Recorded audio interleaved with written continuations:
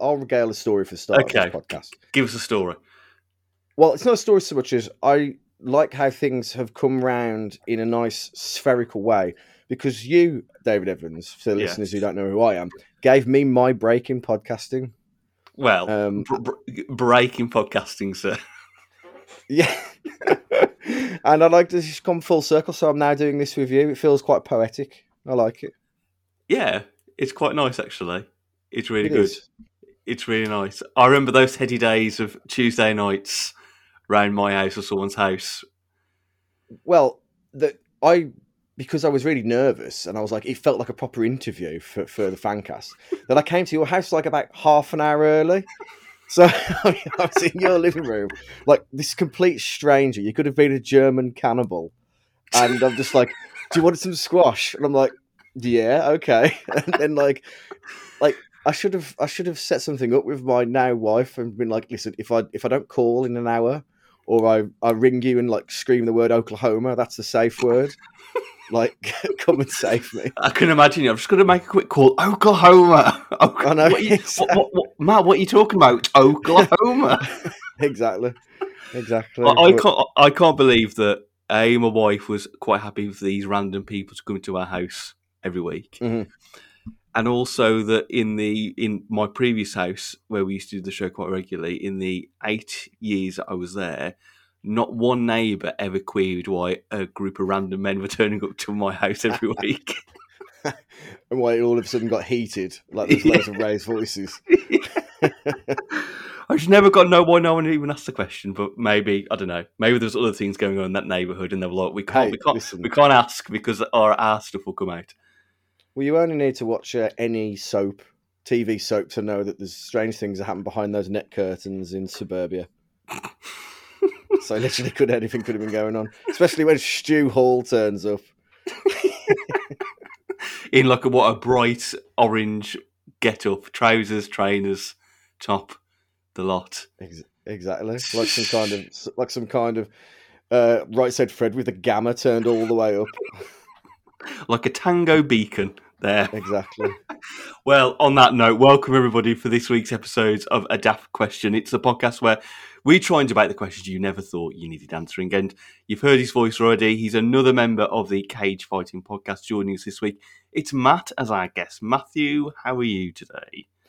I'm very well. I'm really excited for this. It's been one of those shows that I've listened to where not many podcasts make me like shout at the radio shout at like the speakers as I'm driving, or if I'm in the gym, or if I'm doing something. But this is one of them, so it feels really good to finally be able to insert myself into answering some daft questions. All those gears that you've been wanting to grind, you can finally grind away. And that's the point of the podcast. We want people to shout at their devices because we want them to be annoyed about what's going on. We've got obviously some usual daft questions for this week. You can get in touch with the show at a daft question on Twitter, or email us a daftquestion@gmail.com with your questions. We're going to start with correspondence this week first, Matt, and I'm going to come straight to you because you had some gears to grind, as I mentioned, in particular of last week's conversation on baked beans on toast. I did. Very passionate I was about this, and I wondered, the people that were next to me on the treadmill at Bentley Bridge must have been wondering why I was typing away so furiously onto my phone for risk of falling over. But I just made a few notes, basically. Okay. So, first of all, beans can get in the bin, full stop, for me personally. Now, I know that's more of a personal choice. I'm fine with that. Replace them with spaghetti hoops for one. Beans, it's the consistency of them. I just can't. It's not for me. I think personally. I'll allow spaghetti hoops. Completely fine with spaghetti hoops on toast. Okay, but butter and tomato sauce should never mix Never mix. Okay. Okay. The same applies to soup with bread. Not soup as in just bread being dipped in soup, but if you butter that bread and then put it in soup, we're going to have a tough time coexisting Yeah. peacefully. Because that's Yeah. disgusting. I get that my wife's a big advocate of buttering the bread with soup, Oh. and I'm not. And I've dabbled on a couple of times, thinking, I'm going to give this a try, but it's never the same. You need to let the bread just soak in that soup. In my head, it's like when you make spaghetti bolognese and you get that horrible pool of water at the bottom because like oil and water have repel each other. So it's just something about it. Butter doesn't belong in soup. But more to the point, I think that what was discussed was toasting the bread, but then putting the baked beans on top of the toast.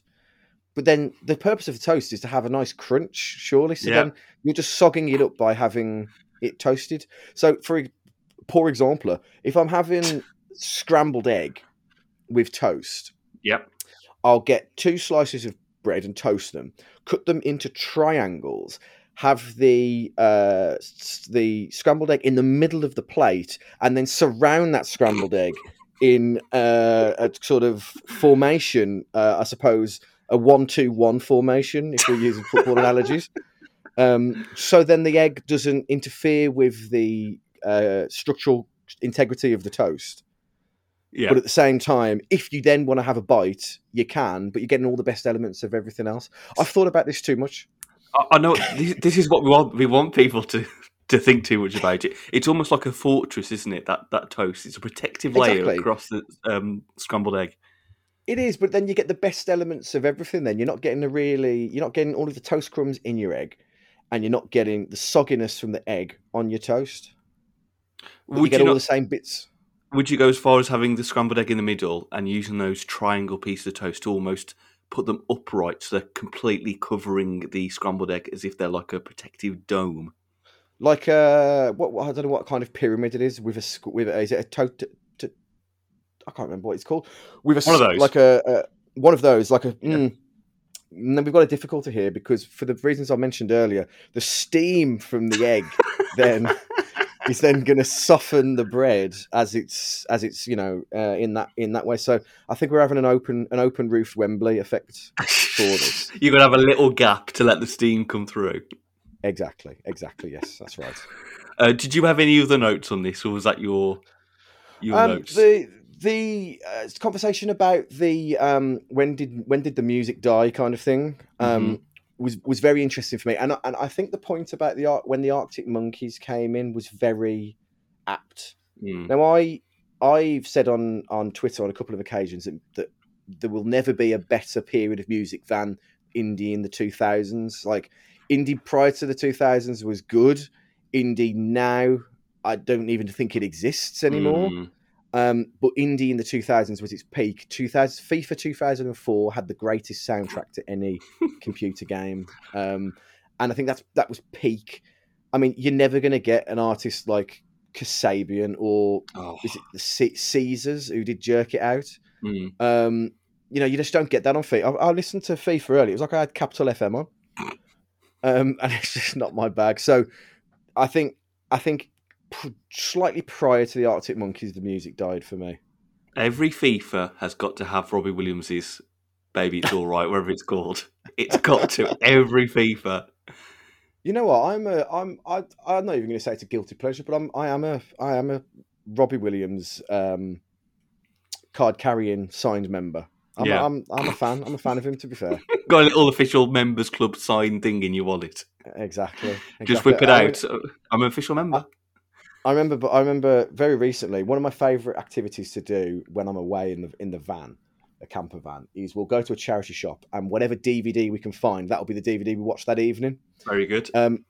Robbie Williams Live at Nebworth was purchased one of the days. Sadly, that never made it on the circulation that weekend, but it's ready for me to watch at some point. Going to do a couple of correspondence. Firstly, Nag on Twitter at KingWolf84 on Beans on Toast. This is what they're going for: 1 slice of homemade white bread. Okay, fair enough to start off with. Hummus, but not spread. which I'm quite relieved with. So maybe hummus on the side, Mm, maybe half a ton of beans, and then grated cheese. Surely that hummus mm. is got to be on the side. You can't have hummus as a spread. Hummus, hummus is very grainy, isn't it? From my understanding, I Yeah, haven't it's eaten a lot of hummus in very. my life. It's a bit nutty, I would say. See, I quite like couscous, and I really like polenta. Have you ever had polenta? Yeah, Like it's like almost like a mash when you eat it hot, or you can yeah. set it so it's cold. Hummus, though, it's all a bit, it's all a bit continental breakfast. This, isn't it?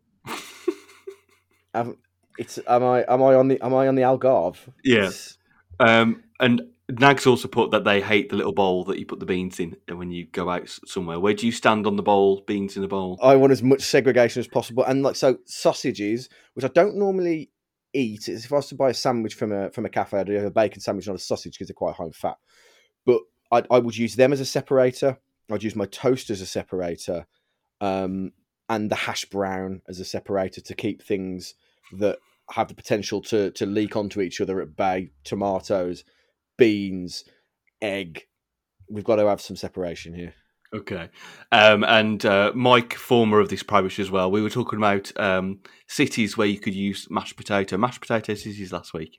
He's gone for the We were obvious one of Mashchester, Mashchester. I like it. which is obvious. Absolutely obvious. Do you have any mashed potato for theme cities? You only get that Oh, on this podcast. I mean, you've got the borough of Spudley, I suppose. Yeah. Yeah. Um, See, when I heard this on the podcast, all I could think of was that really old film Metropolis. So it'd be like Mashopolis, but it doesn't really work. Mastropolis. Yeah. Uh, no, I was just trying to like get it into Marrakesh, but the M's in the wrong place. So it'd be like Mashakesh? No, something like that. I don't know. no. That sounds like some kind of Algerian play you scout on Football Manager. No, I think the best I could do is the borough of Spudley. Forest Woodley. Okay, well, if you've got any answers to our questions any week, please let us know at a daft question on Twitter, and you can email us at daftquestion@gmail.com. Matt, are you ready for some proper daft questions? I'm ready. I'm ready as I'll ever be. Just like that ITK says, here we go.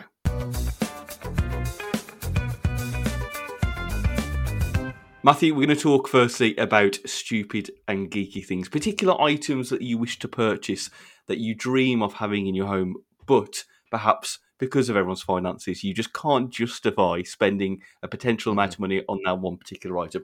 So my first question to you, Matt, is what is something or some things that are geeky and stupid that you want to buy, but you just can't justify the spend? Well, the thing that comes to mind is something that in recent memory has increased in value quicker, or it's increasing in value than gold, and that is Lego. Okay. Now, there's so many really cool Lego like franchise things at the minute. So you've got like the Simpsons house, the Millennium Falcon. I'm sure like it's not Lego, but there's a Molyneux now. Yeah. There's just loads of really cool things, and like Lego have been very clever, and they've come out with a marketing campaign recently that it's not just for kids, and they've even got just like Lego like plants that you make, like so it doesn't feel like you're just creating something out of a kids show. Yeah, they're targeting those adults with a disposable income, aren't they? Hello, massively. disposable income. Exactly. I know. So at the minute, flanking me to my left, I've got a huge Meccano helicopter that was from Gears of War. Now that was quite cheap comparatively to how much Lego is. This was about 30, 40 quid the pack, and I had a whale of a time putting it together a few years ago. And I'd love to be able to get like something Lego related, but the price is just obscene. You're talking an all-inclusive holiday away, or I could sit in my garage and put Lego together for the same price as like going on holiday for 2 weeks. It's just obscene, but they just look so damn good. It's like, on the one hand, on the beach, whatever drinks I want, great sunshine. On the other hand, I can make the DeLorean from Back to the Future. Oh, it's tough. I know. And I'll tell you what will get the wife's juices flowing. It ain't the DeLorean. So, at the end of the day, there is another item as well. Now, when I get an interest in something, I tend to go in two-footed. And for the last year or so, it's been coffee. I need to Okay. become a proper coffee snob. And so I've got an espresso machine. It's perfectly serviceable. And I've got a coffee grinder that can grind in all the fancy settings. But then I'll go and see somebody else's coffee machine, like last time's guest, Andy Gillards, and I go, ooh, that's nice. Hmm. And then I'll look at the machines at work where they just press a button and they get all these lovely drinks, and I go, I want one of them. But I can't justify spending 4 figures on a coffee machine, but I really want one. Am I right in remembering that you're a fan as well of how the coffee's put, like when you've got it ready in your mug or cup, whatever the Mhm. proper word is to say, that you're a fan of how that's laid out Oh, or how it's 100%. put together? I remember back in the day of my previous lesser successful podcast, Wolves Fancast, on the WhatsApp group, you and Adam used to have this thing where where you used to post each other pictures of your Oh, coffees yeah. during a certain way. What The is the religion. best? What's the best way? What's it going to look like? It's all about foaming your milk, which I never thought I'd say on a podcast. But it's all about there's a proper art to it, and I'm just scratching the surface of this at the moment.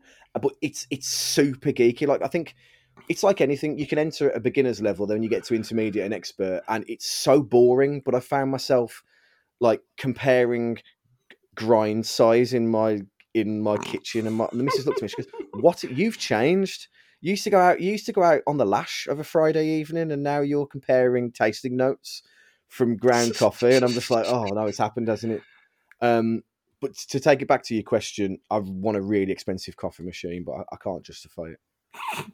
Okay, I've got a couple of things on my list. Firstly, of people of our generation, a WWE title belt, a proper Oh adult yes, one. oh yes. You know, maybe I'll stretch for the old school white intercontinental title, but the proper Mm-hmm. WWE title, I want to have that on my shoulder, walking around the house. I Well, want the belt. I want there's a to. further question here. Okay. Which one? Which one? I mean, you Oh, say, are you a WCW guy? Are you a WWE guy? Do you want the big gold? Do you want the Stone Cold winged one? Like, what are we talking? you see, I'm a massive fan of that gold WCW title belt because it feels like a Hmm. proper. It feels like a Yeah. proper belt. To be honest, I'd still just be happy with what is the current main WWE title. To be honest, Okay. I mean, I just want to have that belt around my waist or on my shoulder. I want to put music and pretend to do the entrances. I want to Hmm. get a chair in the kitchen and do the rock, or I stand up on the chair and flip my arm up and do that. I want to, I'd be happy just sitting there at my desk working away, title belt on. I'm on a Zoom call. I've got it on my shoulder. I don't care. I'm the champ. I I've got the think title on. I think it commands respect, and I think it does. Yeah. I think you should have it, and you should take it to your next job interview. Yes. Next time you've got to give someone a scolding at work, you're the man. You've got the title, and there you go. I love it. Yeah, I mean, I can turn up to meetings and plonk it on the desk and do the whole John Cena, the champ is here. And, they can't question it because the champ is here because I've got the title. The champ, because the only thing I'm not sure you could pull off the spinning belt. No. I'm not. I'm not sure you could. The problem with those titles, of course, is they cost between about £300 to £400.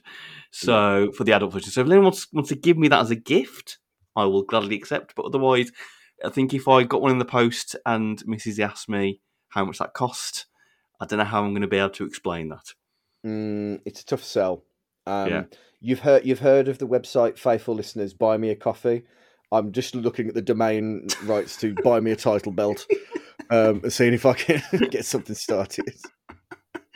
I mean, maybe when it's my 40th in many years to come, I can maybe put the hint out of if loads of people club together, maybe get me this. That's all I want. I don't want anything else. Just get me a title belt. It's a perfectly reasonable request. And the other one was the Thanos Infinity Gauntlet. Okay. I want to be wearing that. I want to be going up to people, looking to snap my fingers if they piss me off. I know nothing will happen, but the fear of it might. And I think it will be more scary if they didn't know the Marvel films than if they did.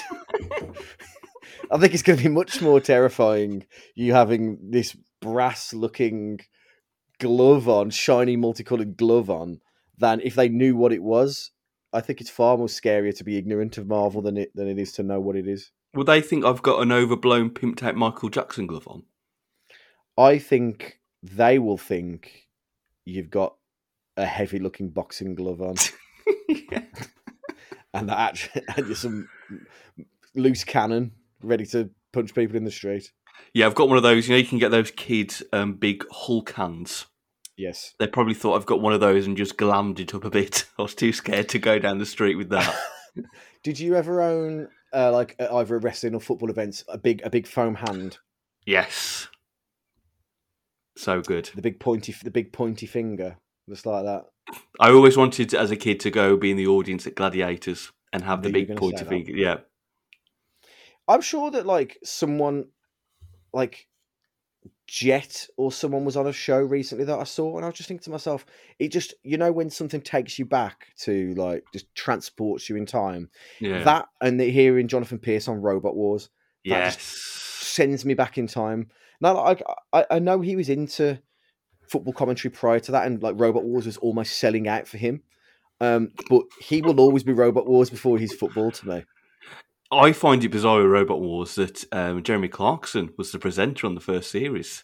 Was he? Yeah, and then it came to Craig Charles. Now, Craig Charles and Jonathan Roberts, for me, like everybody, are the duo. But if you go back on the old U of Tube, you will find that I believe it was Clarkson that did the first series. Craig Charles, criminally underrated for his work on Takeshi's Castle. Yes. As well. What a show. Which I follow, like, No Context Takeshi's Castle on Twitter. Yeah. And it's such a funny account.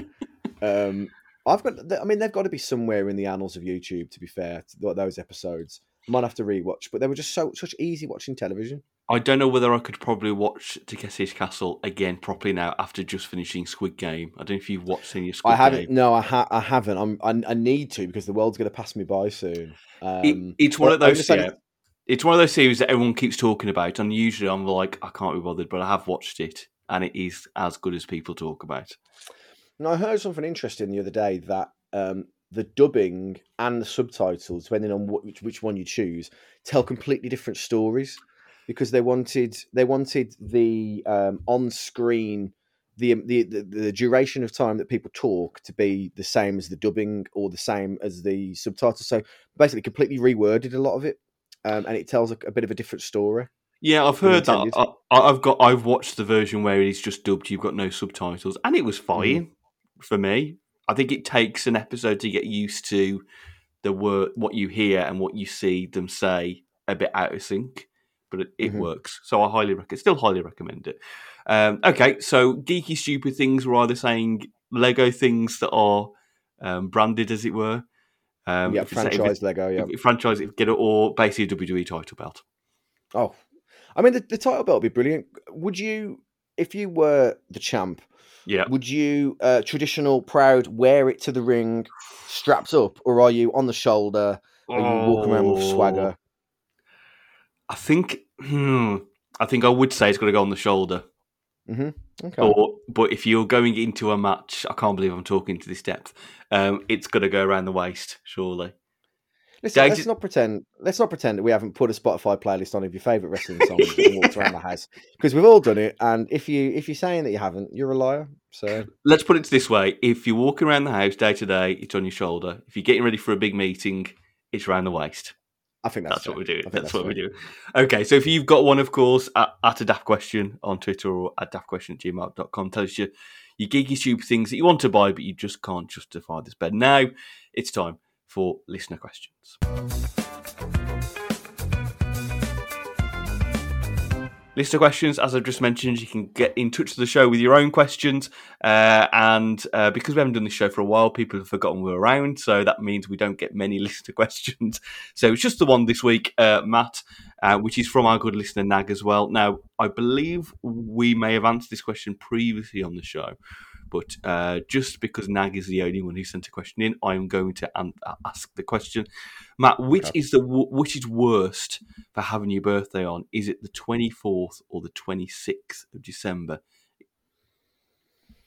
Out of those 2 days, having your birthday, 24th or 26th of December. Let's break this down. No one's going to want to go out on your birthday on the 24th for fear of a hangover on the 25th. Yep. No one's going to. The 26th, though, you've got sorry to take this back to football. You've got the Boxing Day football. Everyone's full, and they've got to see the other side of the family on Boxing Day as well. Yeah. Oh, I'm going to say the 24th purely because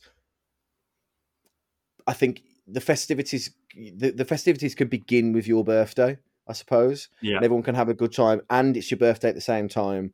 I think when you're in Boxing Day, you run the very real risk of the cost of your present deteriorating massively in the Boxing Day sale. And therefore, the person that's bought it you is going to be annoyed that they could have paid a considerable amount less for the present that they've purchased for you as well. Because that's all people are concentrating on, isn't it? It's the quality of the present, especially as a kid. It's like, Oh yeah. I think it kind of depends on your age at the time. I think as a kid, although maybe initially you're excited because it's Christmas and you could potentially be getting double presents, as you get older, people might be like, it's more Christmas than your birthday. We don't really care about your birthday. And then when you get into more late teens, early 20s, you do have that thing of going out at Christmas Eve, going uptown, not really be bothered if you get up early the next day because you've got out of it and everyone's all happy and cheery. But then as you get older, it's more that now I want to be able to wake up on Christmas Day and not be hungover. Well, have you ever been out on Christmas Eve? So woke up after like clubbing on a Christmas Day? Don't think I ever have, if I'm honest. I think I've always been prefer, the sanctity of Christmas morning. I think I've always had that, not wanting to be feeling horrible that day. Well, I have, and it's not fun. It's been a struggle to eat the dinner, and you're grouchy and you're dead thirsty, and like no matter how much Asti you drink, that's not quenching the thirst at all. And now I remember because I work a lot of Christmases in the sector that I work in, and one of the years I wasn't working, so I went to the pub with my father-in-law, and their family. I mean, they don't drink for pleasure; they drink like it's a job. They drink, like their life depends on it. And I don't. And at the time, I didn't really drink ale either, much less just pints. I'd be more of a spirit guy or a cocktail, as they would call it. Yeah. And I was trying to keep up with them. By the time I got back, about an hour and a half later, like 5 pints down, I kept having to go upstairs and wetting my face just to stay awake. And I was like hammered at the dinner table, and it's not fun. So actually, in reality, maybe Boxing Day is better because you can, you're not at risk of ruining Christmas Day with a hangover and or still being drunk. Okay, so I think we're saying basically depending on your age, isn't it? I think so, yeah. I think that's fair. Or Boxing Day. Okay, and that is a listener question this week. Obviously, get in touch at a daft question on Twitter or a daftquestion@gmail.com if you've got your own. Right, let's go on to the next question. Right, next question time. It is Matt's question. Matt, you're bringing a question to the table, your own daft question. Matthew, what have you got this week? Well, this is inspired by my favourite sitcom of all time, Peep Show. Now, in the episode I'm referring to, our lovable hero, Mark, has essentially been honey-trapped into giving away his sperm. He has sex with Sophie, and he doesn't realise the condom's broken, and she takes full advantage and leans back and lifts up her legs, and she won't stop. Basically, the quote is, she's taken my sperm, and sperm is like lending someone less than a fiver. You can't really ask for it back. So my question to you is, what is the maximum amount of money you can lend someone without having to ask for it back? Oh, right. Okay. So I put a gauge of up to a maximum of £20, I would say. £20? I think it depends on the context as well. Like, for example, a fiver. I think you can give someone a fiver and you could probably easily figure about it, depending on what your financial situation is. And even up to a tenner. Because I think sometimes I always think if you buy a round of drinks and someone else doesn't, sometimes you're not that bothered if someone doesn't do it. Sometimes you are. That's where I kind of put it up to maybe 20 is too much in reflection now, but maybe up to the 15 barrier. But I think it does wholly depend on what that money is that you're lending is for. Like if you bought a ticket for someone, to come with you Yes. to a gig or something, depending on the cost of that, you may ask for it back. But then if it's not that much, you might be like, no, it's all right, it's on me. But if it's like 30 quid for something, you might be like, yeah, with my 30 quid as well, I do need that back. Yeah, it's interesting that you bring food into the equation there, because you'll buy a round. I suppose it depends how frugal and or petty you are, I suppose. Yes. Because, you know, like I'm very conscious when I'm out drinking, especially if I've got past a kind of a 3-4 pint limit. I want to just drink Jack Daniels because it's easy, I enjoy it. But I'm fully aware that a double Jack Daniels and Coke will tend to cost considerably more than a pint. So I will be like, you know, if it's my round, I'll have a Jack Daniels and Coke. But if somebody else's round, I'll have a pint, because I don't want to feel indebted to that person. I feel very aware that my round's costing more. But, you know, when it comes to food and that, I think you can get away with more, or you can get away with lending as in buying someone something without it really having an effect. But, you know, I think sub tenner, I think for me is the absolute limit before I think, remember, I lent you a tenner. Can I have that tenner back? I don't know. Even that feels cheap. Even that, I'd feel cheated about. You know, I guess it depends what it's for. Like you say, I think it's the context of what you're giving up. Like if you're going uptown and it's someone's birthday, you buy them a few drinks and it costs you £10-15. It depends if you're not gonna say to that person, "Remember I bought you those drinks last night for your birthday? Can I have that money back now, please?" No, it's interesting, because the more a friend you are with somebody, the more likelihood you are to ask for the money back. But if it's someone like an acquaintance or someone that you don't know that well, I think society dictates that you don't ask them. Like, you know, you're less comfortable in making them feel uncomfortable. Yeah. So if you're more likely to be, if you're more friends with someone or you've known them longer, I think you're more comfortable in asking for it back. Well, for example, as lockdown was going on and restrictions kind of eased, one of my friends came around to watch football. We had an Indian mixed grill that he paid for, and then like a year later, it was brought up that I still owed him this Indian mixed grill, and I had to pay the debt, and that was about £13-14 PP. So I guess maybe the answer is maybe £10 or less, cold hard sterling, but that it's raised up if it's food or beverages. But still, from a year ago, the fact you're remembering that is something else.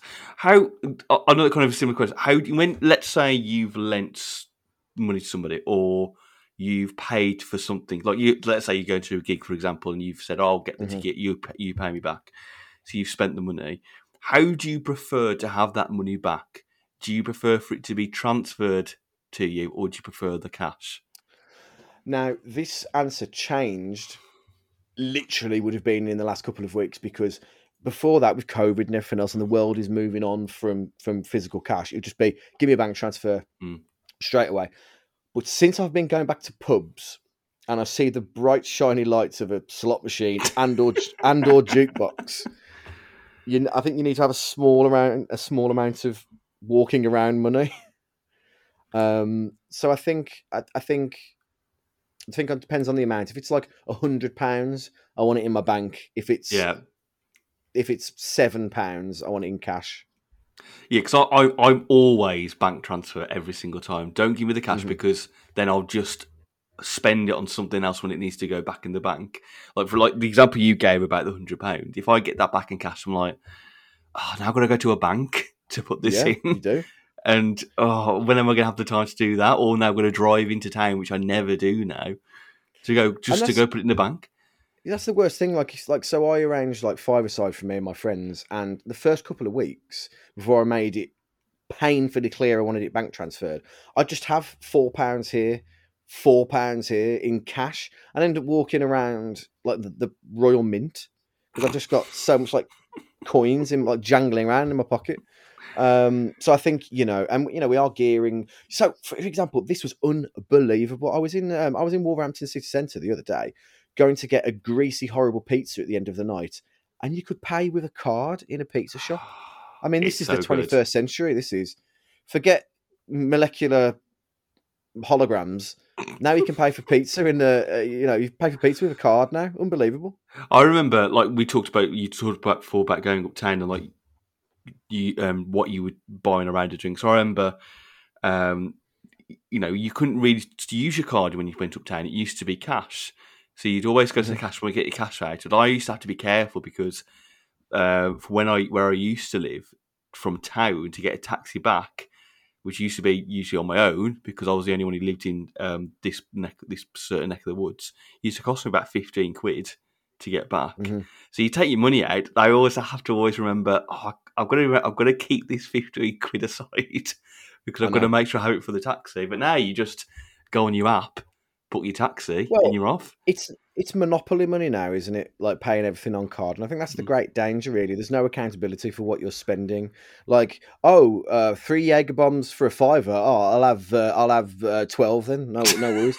Because like it's just there's no physical transaction happening. Like you're not physically seeing that money deteriorate from your wallet. It becomes dangerous. So maybe with this podcast's help, we can bring us back to a physical cash society.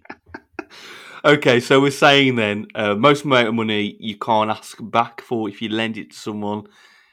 Depending on the situation, a tenner max, are we saying? A tenner absolute max, yeah. Anything after that, and you're taking the mickey. Okay, right. Let's go on to the next question.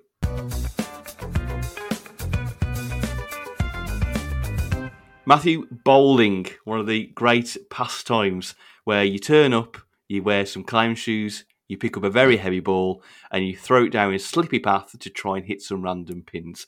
But my question to you, Matt, is bowling the worst sport or hobby, I don't know what you would call it, to play with friends?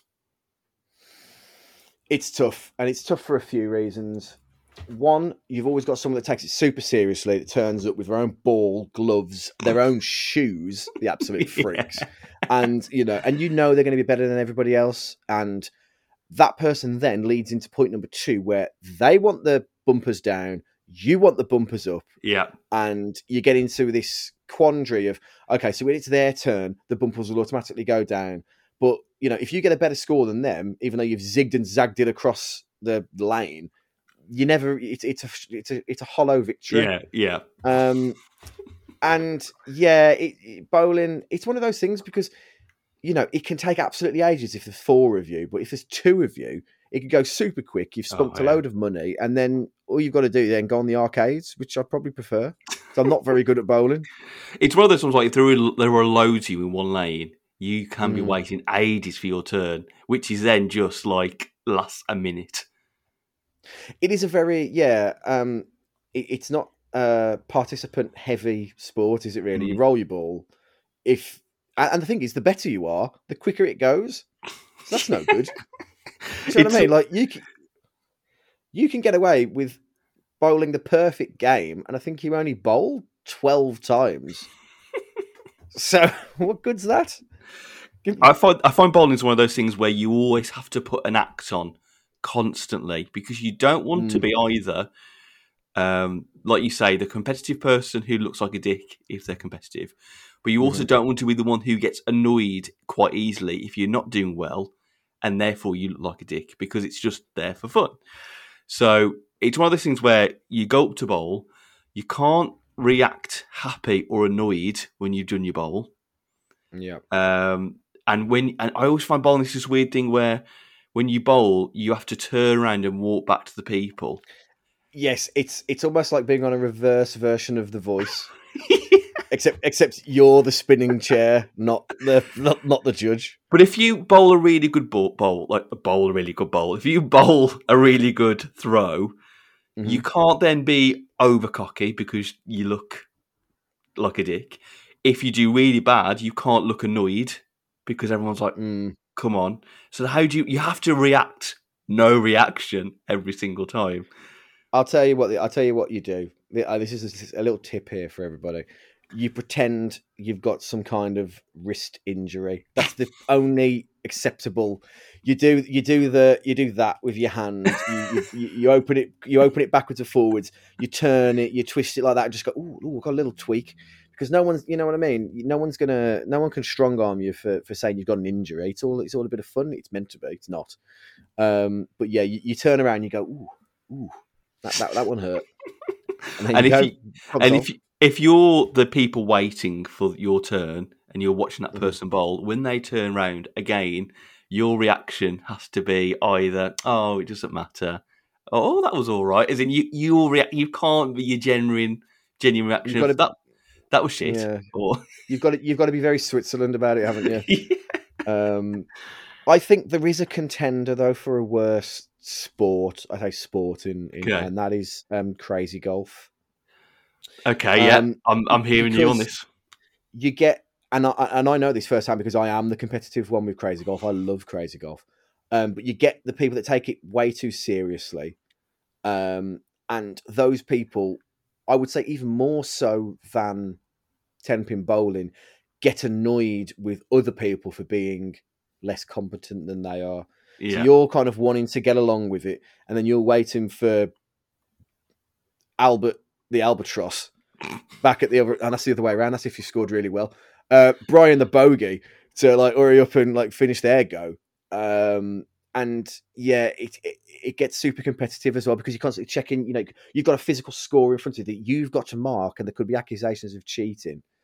It's a tough one, and you know, with the rise in things like ghetto golf as well, there's now alcohol involved, which always like makes matters worse. So, I think crazy golf's up there.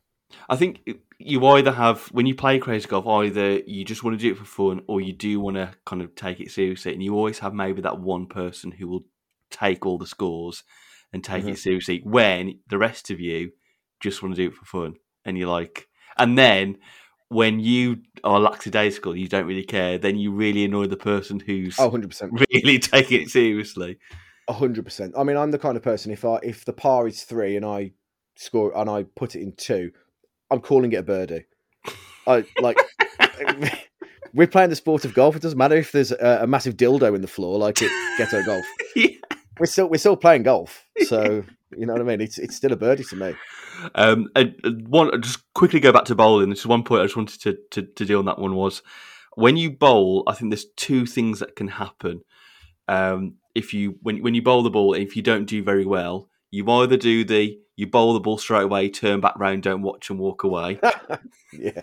Or you do the bowl, but when you bowl, you also walk backwards and watch the ball as it goes in. Oh. But you don't look at anyone behind you.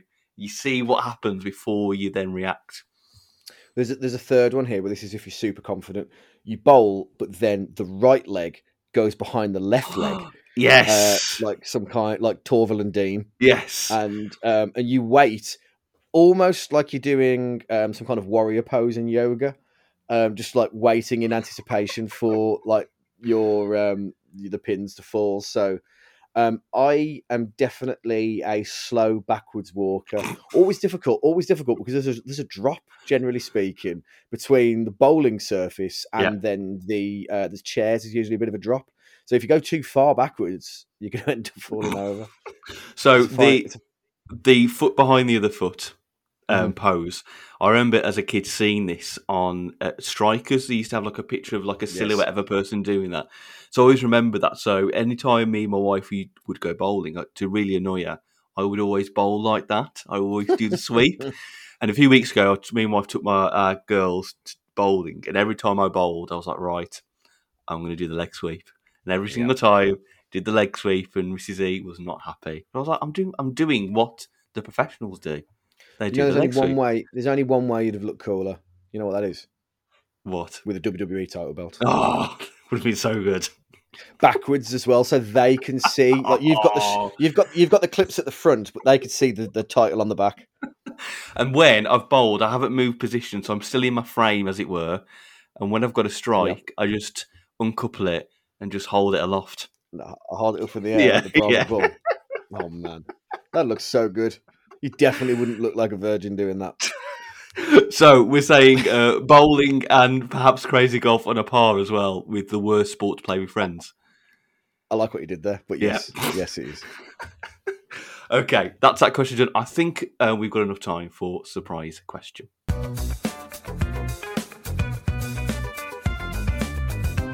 It's time for surprise question. This is the part of the podcast where I will throw to my guest a completely surprise question. They don't know this question has been coming.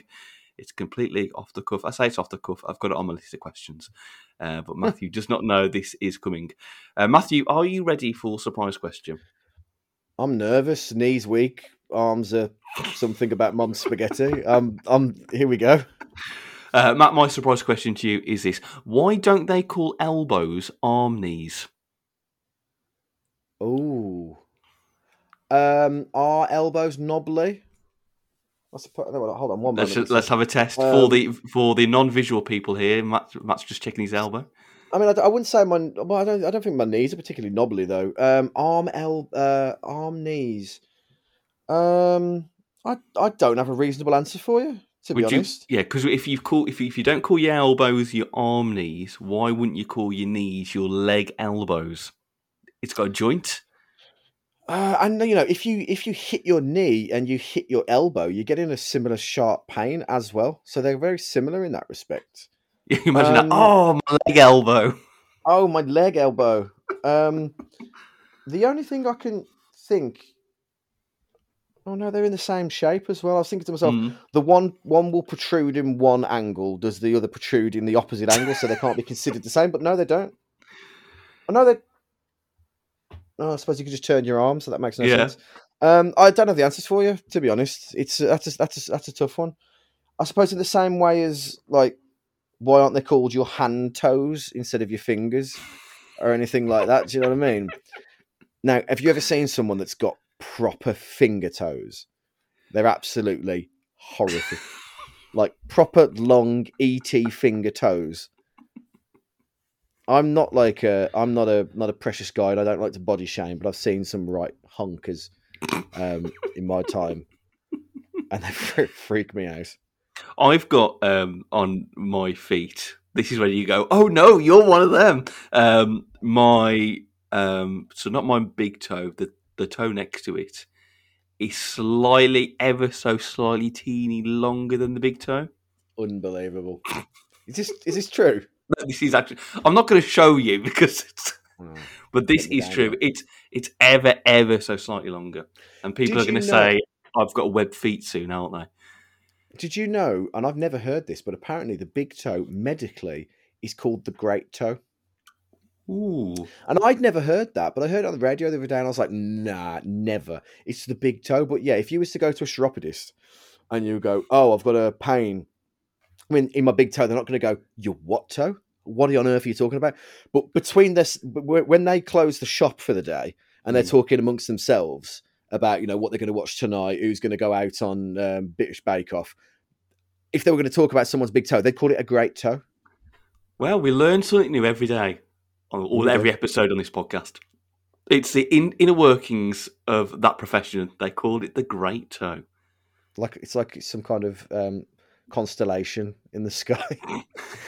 there's the great toe. Saturn must be visible. Well, that's a surprise question done, and that is the podcast this week done in general. Matt, thanks to you once again for coming on this episode. You are, of course, part of the Cage Fighting podcast. For those who aren't aware of the podcast, can you give a bit of blurb and a bit of promo for your show? Yeah, thank you. So Cage Fighting podcast, it's some equally West Midlandsy accented bald men talking about Nicolas Cage films and reviewing his complete catalogue to decide life's biggest question, and probably quite daft, is Nicolas Cage a good or bad actor? But we also, on alternative episodes, just answer the big questions in film and just generally have a laugh, talking film, talking TV, and all of the silliness in between. We do a lot of specials as well. So the next couple of episodes are Halloween Film Festival special, where we talk about our favourite slashers, paranormal films, and that like, really. So if you're a fan of this, you'll probably, by osmosis, be a fan of us. And if people are listening to this on the back of Cage Fighting, welcome to A Daft Question. It's a really great podcast as well. So I think the two kind of go hand in hand really nicely. I very much so. I've really enjoyed my times on Cage Fighting and listening to it as well. So I highly recommend, if you're a fan of film especially, highly recommend Cage Fighting for your next podcast choice. So for this week, thank you very much, Matt, once again for being on the show. If you can get in touch with us at a daft question on Twitter or a daftquestion@gmail.com. But for this week, it's bye from Matt. Take it easy, guys. And it's bye from me. We'll see you next time.